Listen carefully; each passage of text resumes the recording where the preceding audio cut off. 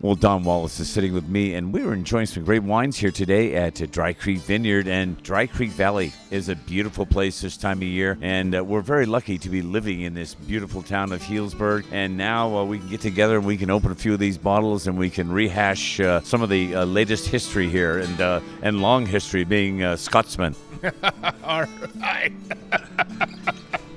We're about ready to taste the 3 different wines we made that we wanted to really bore down and identify the flavor profiles of some alluvial areas. On one part, one of the wines is called Alluvial Bench, and the other one's it's the Benchland, and it's primarily Cab, but again, it's like most of our wines, it's blended with the rest of the Bordeaux varietals, and it's really about boring down and getting to that finite, best we can, that taste of place, that association with a certain soil type, a certain microclimate. The Meritage is a wine just like that, but a wine that primarily comes from Endeavor Vineyard. And these are just other areas that we've identified throughout the valley that have a very specific flavor profile and aromatic characteristics. Well, it's interesting, too, is that you have done the work, and the homework really is what it amounts to here, to search out these different areas and find out the science behind what really makes the best out of those areas. Well, thank you very much. That's kind words, because I have a lot. It really is. It means a lot to you. It does. It kind of means everything to me.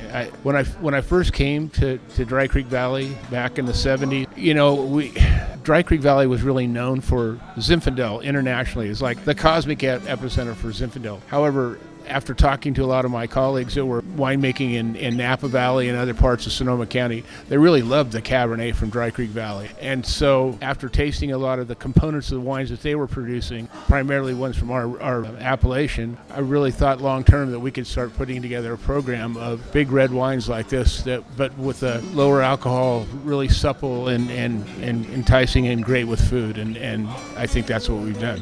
But I think that you have done the extra steps in the homework in finding out which varietals are going to grow on either slope and which varietals are going to be put into the blends. So there's a lot of extra steps here, and I'm really impressed with that. And I'm obviously impressed with the wines. Oh, thank you very much, Doc. Yeah, it's an act of love. And I've been a lot of different things in my life. I was an engineer for a while.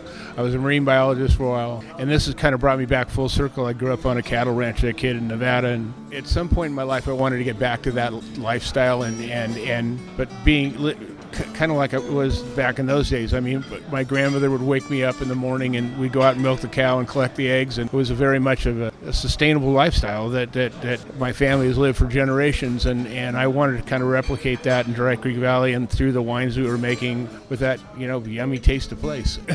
It is indeed. And we're going to enjoy some great food from some local chefs here over the course of the next few months. And I think it's time we got done doing our features here and head off to a restaurant very soon. Yeah, it sounds great to me, Doc.